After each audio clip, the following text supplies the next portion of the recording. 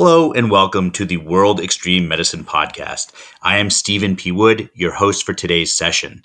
I'm a critical care and emergency medicine nurse practitioner and World Extreme Medicine fellow, and I'm very excited to have you joining us today. I'm excited to introduce today's guest, Dr. Zane Horowitz. He is a professor of emergency medicine at Oregon Health and Science University and the associate medical director of the Oregon, Alaska, and Guam Poison Center. Welcome, Dr. Horowitz. Hi, thanks for having me. Oh, it's our pleasure. And today we're going to talk mushrooms.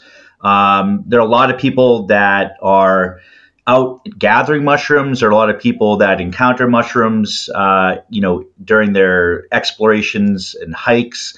And I thought it was an important topic for us to review. And specifically, we're going to talk about some toxic mushrooms, some of the more important species. We'll explore some of the signs and symptoms and management of mushroom exposure. And hopefully we'll also talk about a little bit about mushroom identification and methods for identifying mushrooms and the difficulty sometimes that people can encounter. So without further ado, Dr. Horowitz, tell us a little bit about your background and your interest in mushrooms. Well, great. Yeah, I've been working in medical toxicology for decades. I was originally at University of California, Davis, and we saw a fair bit of mushroom hunters up in Sierras around there. But I moved here to Portland about 25 years ago, and with the wetter climate, as is so well known, and a lot of amateur back to earth types in the Portland area and throughout Oregon, we started, seeing and getting much more interested in mushrooms, both ones that are edible and tasty, and ones that sometimes cause significant medical problems. I could start off talking about one that many people probably don't know that much about, but it's sort of a problem mostly in Northwest. I think the vast majority of cases in the United States happen in the state of Oregon. We get a smattering in Washington, and maybe even British Columbia has had a few of these. But many years ago, there was this popular article written actually in the New Yorker magazine about hunting for the American matsutake, which is an edible mushroom, which is very tasty. And if you go to the supermarket try to buy it, it's actually quite expensive even during the mushroom hunting season, which is in the fall, typically around September. So a lot of people, after reading that, got an idea for like a eco vacation to come to Oregon and go looking around the woods and mountains for this really tasty mushroom. The problem is it looks nearly identical to a really toxic but little known mushroom called the Smith mushroom, or the Amanita smithiana mushroom. They kind of grow in the same environment. They look pretty much the same. They're kind of a beige colored mushroom. It really takes a true expert to really tell them apart. And every year we get pools of people, sometimes clusters of people working together or hunting and foraging together, who mistakenly eat the Smith mushroom, the Amanita smithiana mushroom. And the problem with this mushroom is it very insidiously causes renal failure. And it doesn't have this classic sort of warning signs that some of the other mushrooms we might talk about, which is sort of this delayed onset of nausea and vomiting. Sort of the classic bad mushroom in North America is the Amanita phalloides, a different species that causes liver failure. And sort of the classic, saying is if your symptoms begin 6 hours or later, then you need to worry because it could be this. The problem with the Amanita smithiana is sometimes symptoms occur before 6 hours. It's usually not immediate, sometimes 4 hours or 5 hours, but definitely can occur before 6 hours with nausea and vomiting. And a lot of times it's not really profound. It's something that most people would attribute to having eaten something wrong, a little bit of an upset stomach, and they may tough it out at home. And we've had a lot of cases of this where people just kind of waited a day or two or more before they finally couldn't put up with their GI complaints anymore. If they come in right away, usually their labs are normal. treat them with the usual things you would treat someone for nausea and vomiting, but it's important to ask people in that season, have they been out foraging and what they were looking for. If they were looking for the Matsutake, our little antennas go up a little bit, and we start asking how sure they what they picked was actually what they wanted. And certainly with the onset of a GI illness soon after eating them, we worry and we watch them. If we were to follow these people over the course of like the next 3 or 4 days, we would see their creatinine go up a point a day. It would go from 1 to 2 and 3 and 4. And we've had cases that's gone as high as 10 before they were frankly uremic and needed to be dialyzed. Except for giving fluids and waiting it out, there isn't any antidote for this mushroom. The toxin involved is pentanoic acid, which is hard to find and impossible to assay for. And there's no specific antidote or treatment. So all you can do is kind of rehydrate people and wait for, which way they're going to go. Are they just going to get a little sick and get better with some GI symptoms of mild AKI? Or are they going to progress to forward renal failure and need dialysis? And so that's the problem with assessing and treating these folks.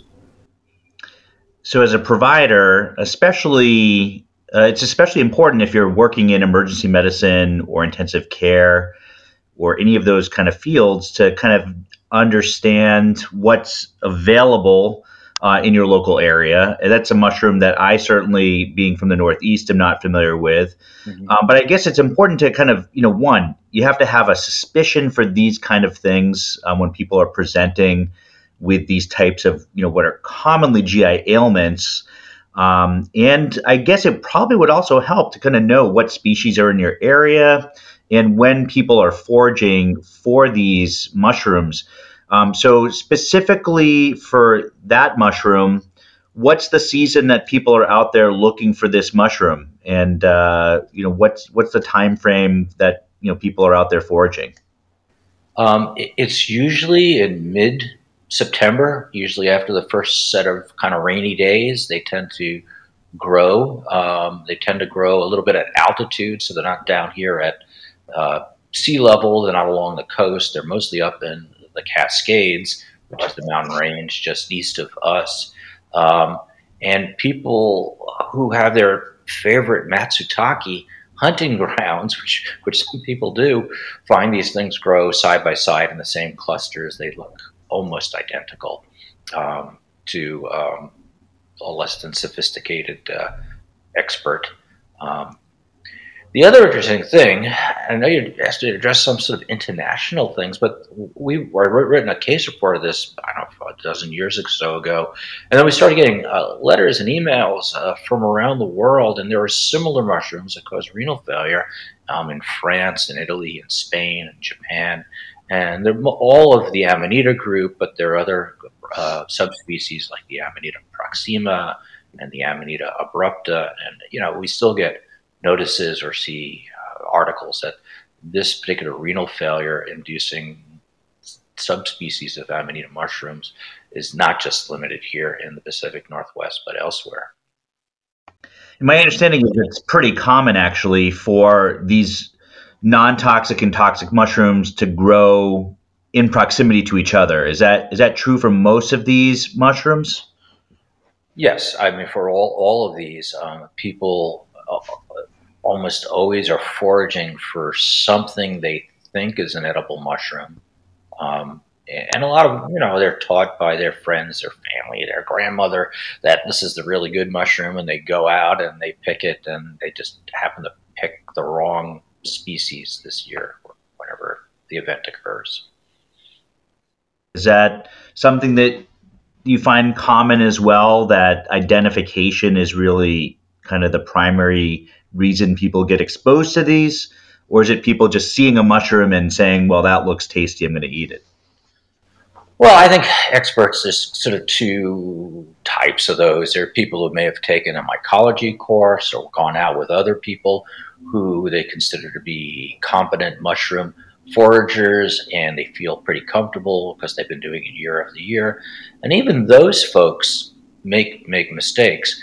To me, I mean, our experts is we do have a small group of trained mycologists who have taken college level courses, who sometimes even use like a phased microscope to look at the mushrooms, not just pictures of the mushrooms, to try to identify them.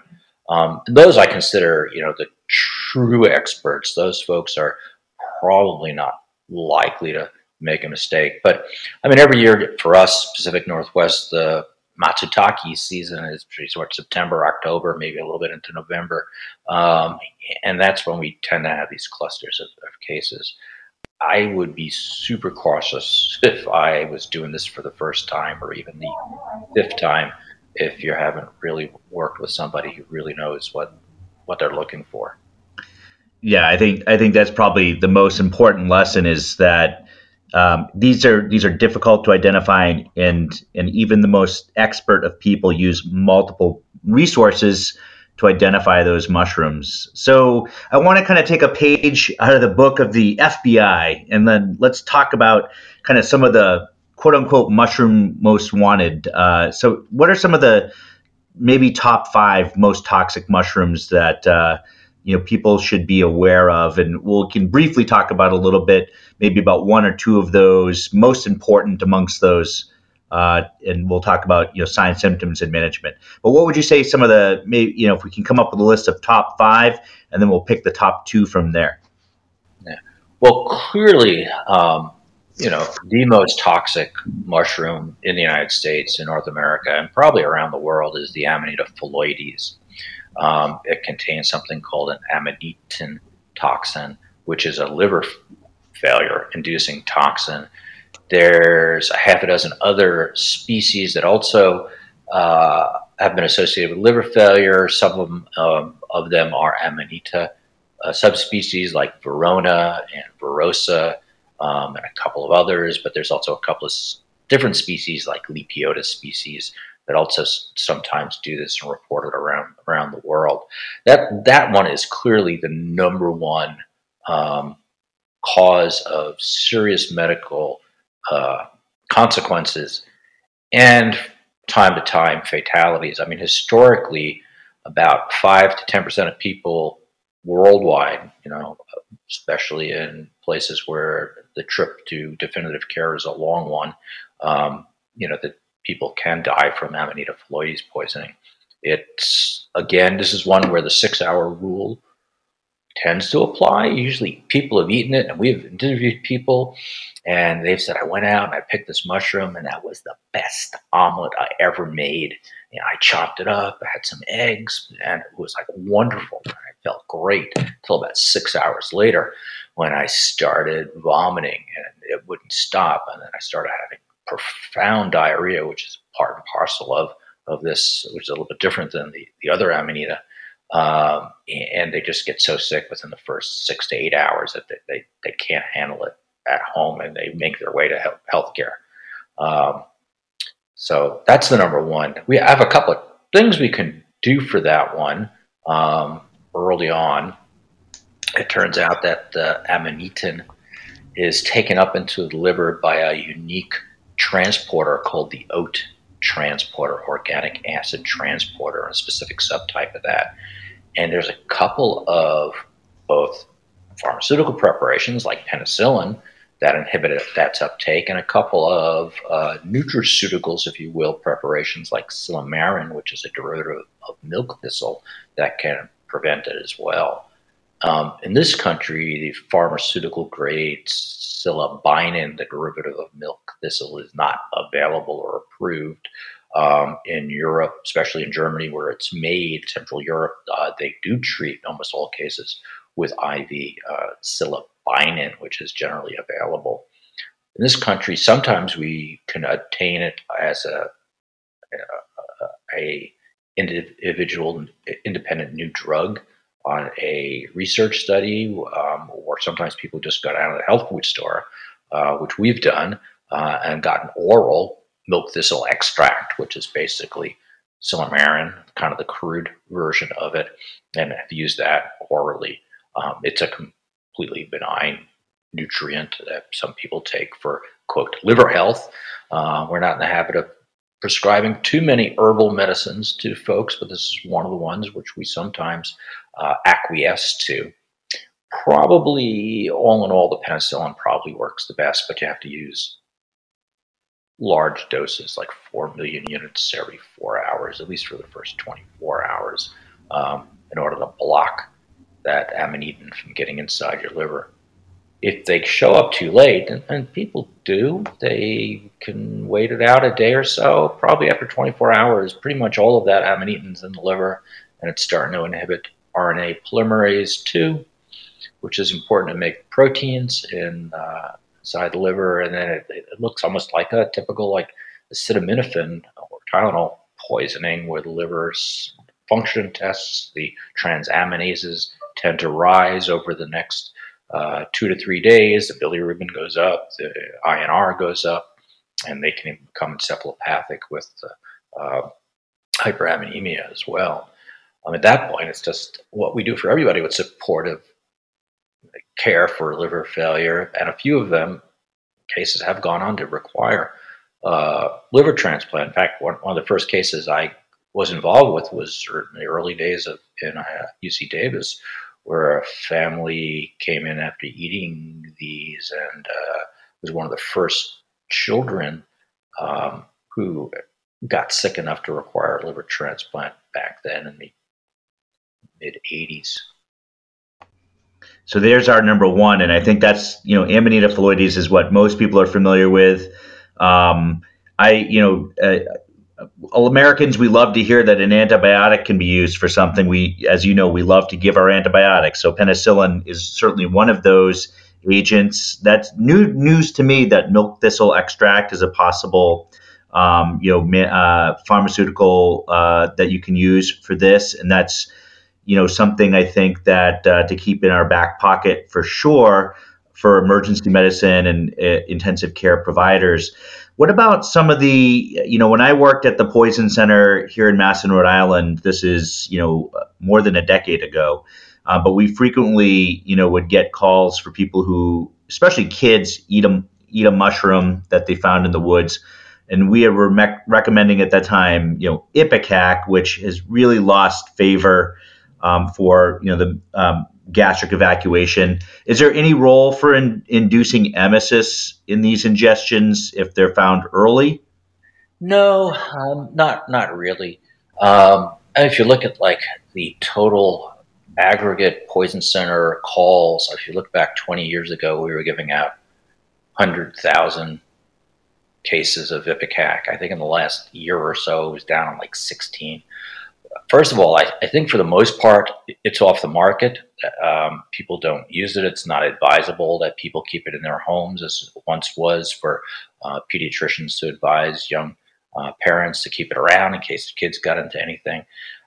Its efficacy is limited, and I clearly can't think of a good scenario, especially with mushrooms or plants, where I would use it.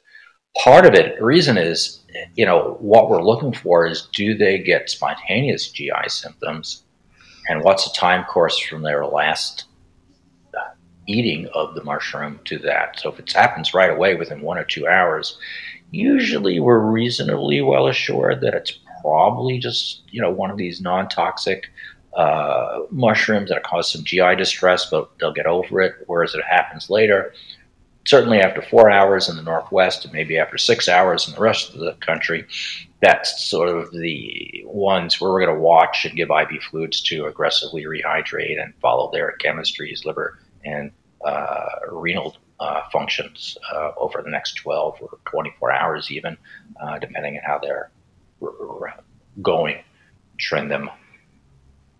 How about is there a role for activated charcoal? That's another, agent we like to use in acute poisoning. Is there any role for activated charcoal in these mushroom ingestions? Well, there may be with the amanitin-containing mushrooms, so the Amanita phalloides. Like I say, it's taken up into the liver by this transporter mechanism, but it's also excreted into the biliary tree, back into the GI tract. even though it's bound to an amino acid like a glucuronide protein, it's cleaved by gut bacteria back into the original amanitin. So the thought is, if you give people what we refer to as multi-dose activated charcoal, frequent recurrent doses of charcoal, that'll help bind up the enterohepatic circulation that occurs with amanitin. No one studied this. It makes sense theoretically on a pathophysiologic basis. Certainly, charcoal is a relatively benign substance. It's not absorbed into our body. It's not an expensive substance. It's pennies for a bottle. So I think we would try to use it. I usually don't give it to people who are actively vomiting because I don't want them to aspirate. But once that phase sort of quiets down, there's a quiescent phase where you're just waiting to see which way liver functions are going. I think at that point in time, I think what we consider multi-dose activated charcoal, giving 25 to 50 grams every 2 to 4 hours, depending on what the patient can tolerate for an adult, is a reasonable and tactic to try to bind up that enterohepatic recirculation of the amanitin. And I think anyone who's ever given activated charcoal to an actively vomiting person generally does that only once before they realize how difficult it is to get activated charcoal out of everything. But that's interesting to note that activated charcoal might have a role, and especially multi-dose activated charcoal, which has some indications for a handful of drugs. This is certainly one to think about. For a role for this drug. At least it makes sense from a pathophysiologic sense. So that's certainly something I think providers should be aware of. So that's our number one, Amanita phalloides. I think a lot of people are familiar with that. It's kind of when you type in toxic mushroom, that's generally the image that comes up right in our Google search. What are some of the other mushrooms of concern, both here in the U.S. or if you have some international experience with some mushrooms just to think about or know about? So another one that's actually quite variable in its presentation both in the U.S. and Europe is the Gyromitra esculenta and other species of Gyromitra mushrooms. It contains the toxin gyrometrin, which is quite interesting in how it works. It's frequently confused with morels. In fact, it's called the false morel or the brain morel, and it looks like a crenulated brain if you've seen pictures of it. So people make mistakes hunting for this, looking for morels, which are not toxic and again, quite tasty. And the gyrometrin that's in it has variable amounts. So in the Michigan area and around the Great Lakes, that's probably where they have the most of them. And you mentioned, what do we do for most kids who get into a backyard mushroom? Out west, if it's just really growing on the lawn, we tend to just kind of do callbacks to the poison center and watch them at home to see if they develop any symptoms. But I know in Michigan, they tend to send a lot of them in because they could be this gyrometrin, which has the highest concentrations of this monomethylhydrazine, which, if that sounds a little bit familiar, the hydrazine, that's the same thing that's in INH, the tuberculosis drug, which is also a hydrazine. And it inhibits the vitamin B6 pathway to activate vitamin B6. And without active vitamin B6, you can't make GABA, which is an important sedative neurotransmitter. So without GABA synthesis in place, just like someone who takes INH, they end up with not just seizures, but refractory seizures that often benzodiazepines do not work for, and you have to either give them barbiturates or intubate them and knock them out completely with propofol. But the real key is to treat them. This one has an antidote we can use, which is vitamin B6 or pyridoxine. Pyridoxine comes in small amounts for like vitamin bags, rally bags, however you want to refer to them in emergency departments, but you need to use a lot more for a suspected gyrometrin ingestion. You need to use upwards of 5 grams, and they tend to come in a 100 milligram little vial. So you may need to use like 50 of those little small vials in order to adequately treat somebody who presents with a gyrometrin toxicity. I don't treat people who are asymptomatic, but if they do have growing agitation, tremulousness, and I think they're about to seize, or I think they're at risk of seizing, I would use it. And certainly if they seized. Sort of the good news is most North American varieties do not cause seizures. We did a look back of the National Poison Center data with one of our fellows a few years ago, and there really wasn't any cases where there were certainly no deaths, and there weren't any seizures either. In Europe, it's a little bit different story.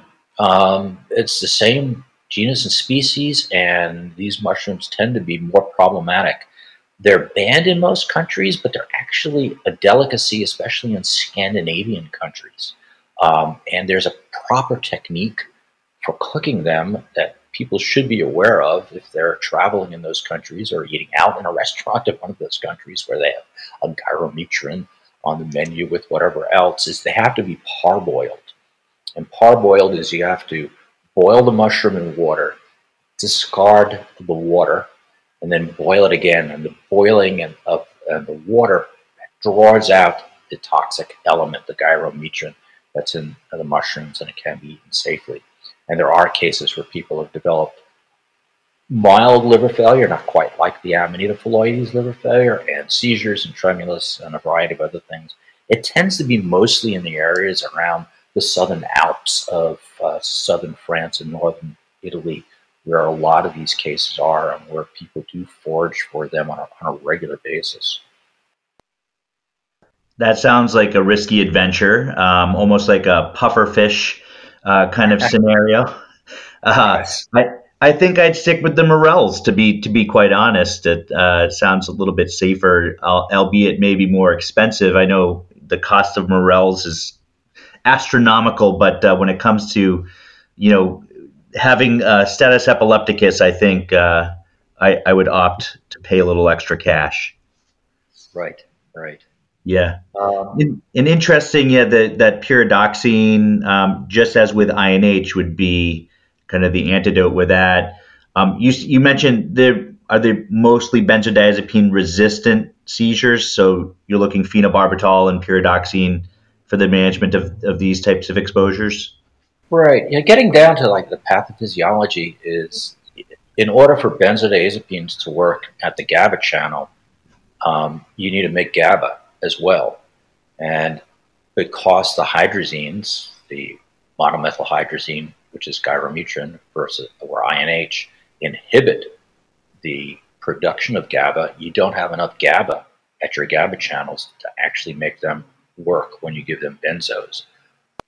Phenobarb and other barbiturates and even propofol can overcome that by just directly activating that channel.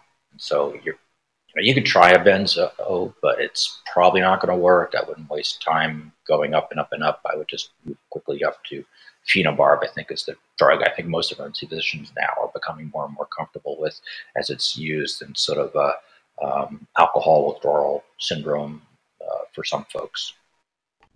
Yeah, I think, phenobarbital is a drug that we saw, kind of vanish from the our pharmacologic from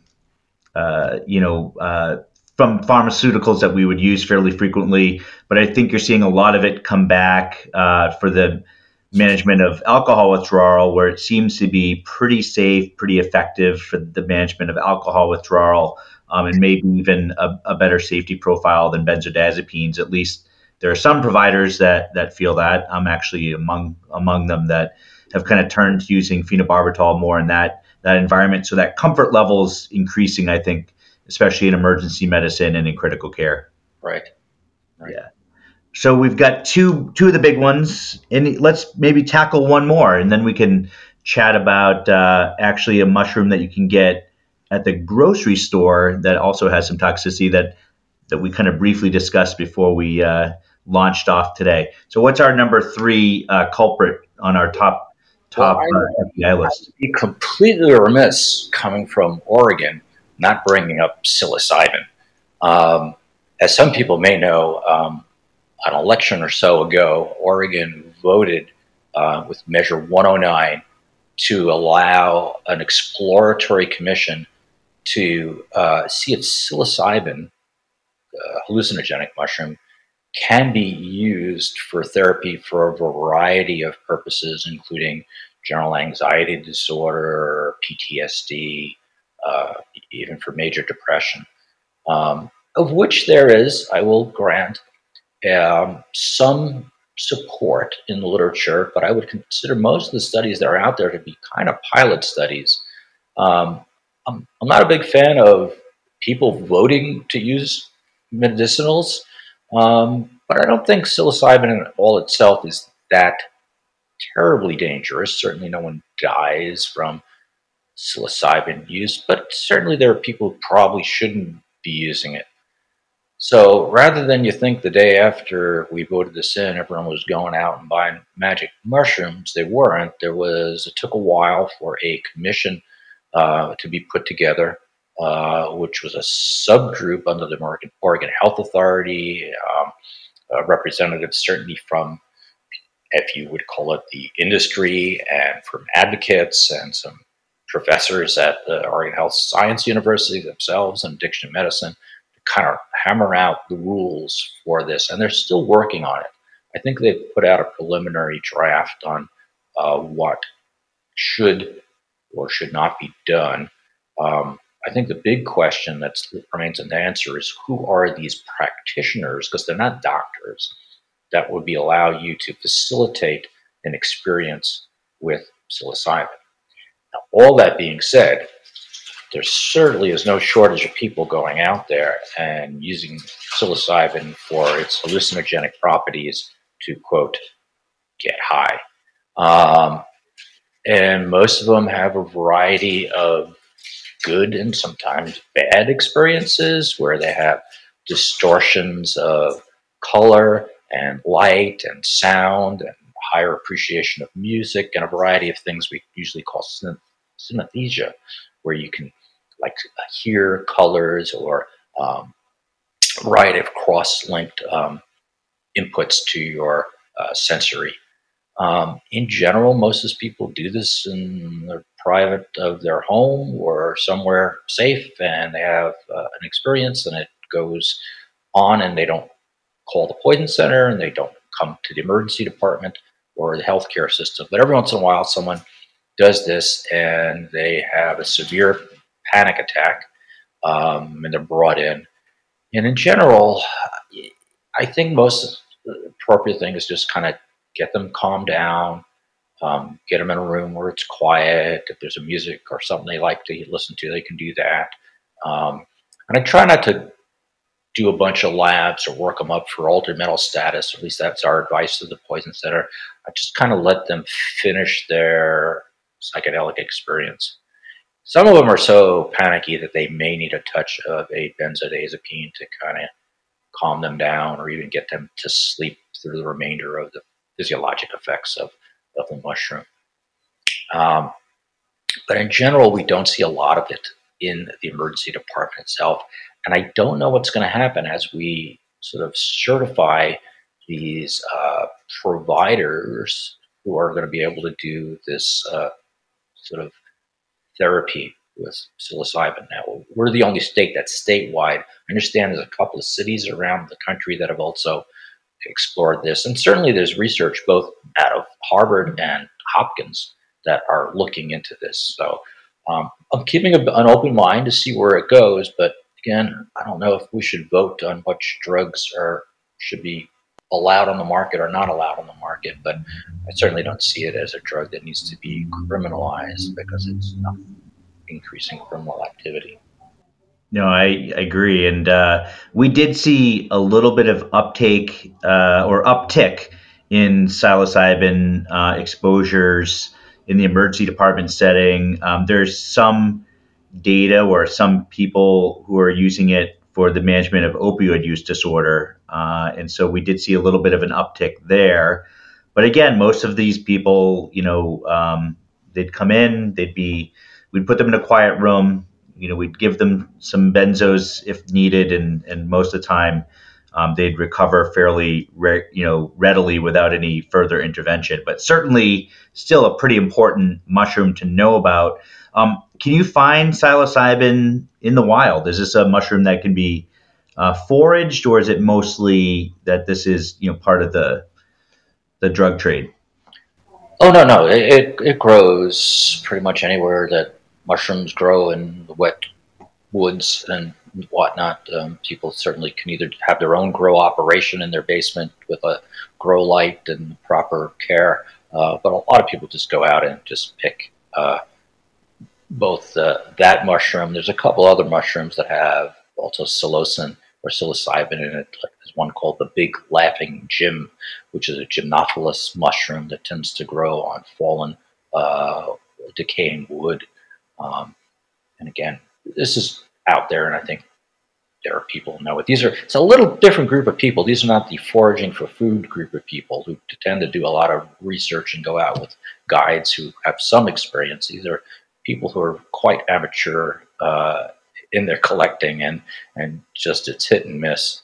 I mean, it's possible these mushrooms don't look too much like the Amanita phalloides or the Smithiana, but it's possible every once in a while that you pick the wrong thing and get into some serious trouble with damage to one of your organs.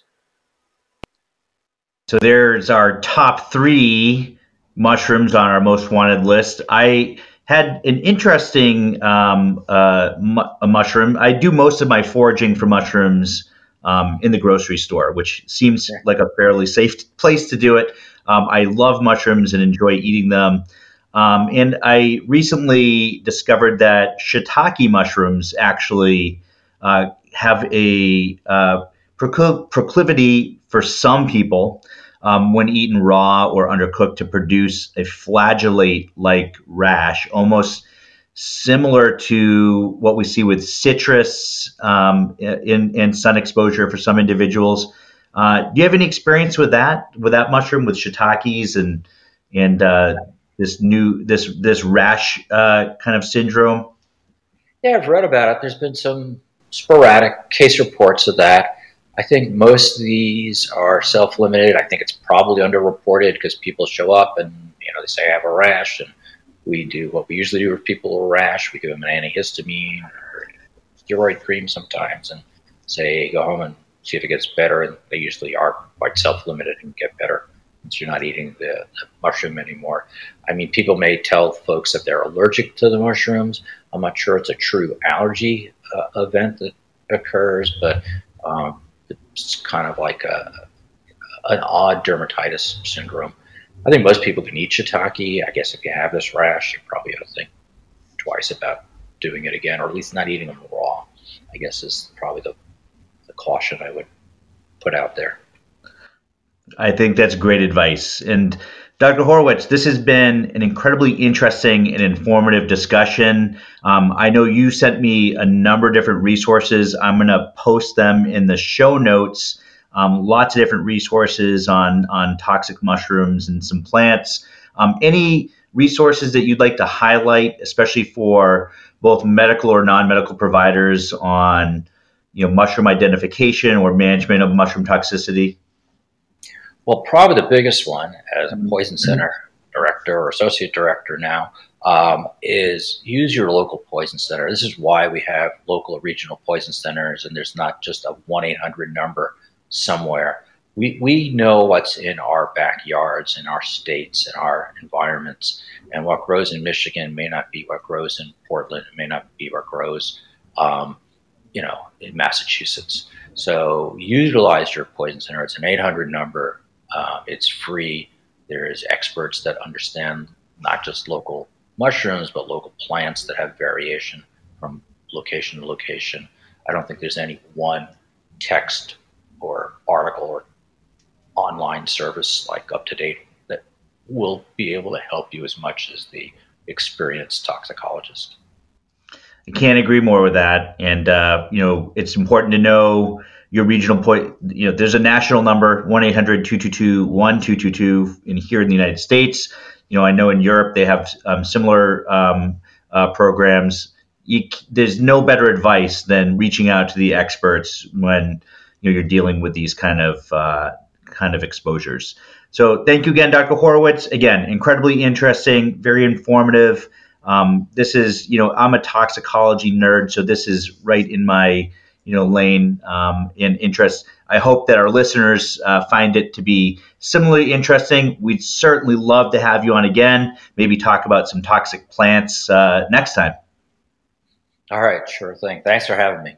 Oh, thank you so much. And to our listeners, thank you for listening. If you've enjoyed this episode of the World Extreme Medicine podcast, please subscribe, like, and share. And if you want to meet lots of other risk-taking, rule-bending, and inspirational people, then you need to be in Edinburgh on the 19th to the 21st of November for this year's conference. Tickets are on sale now. Go to extrememedicineexpo.com to find out more.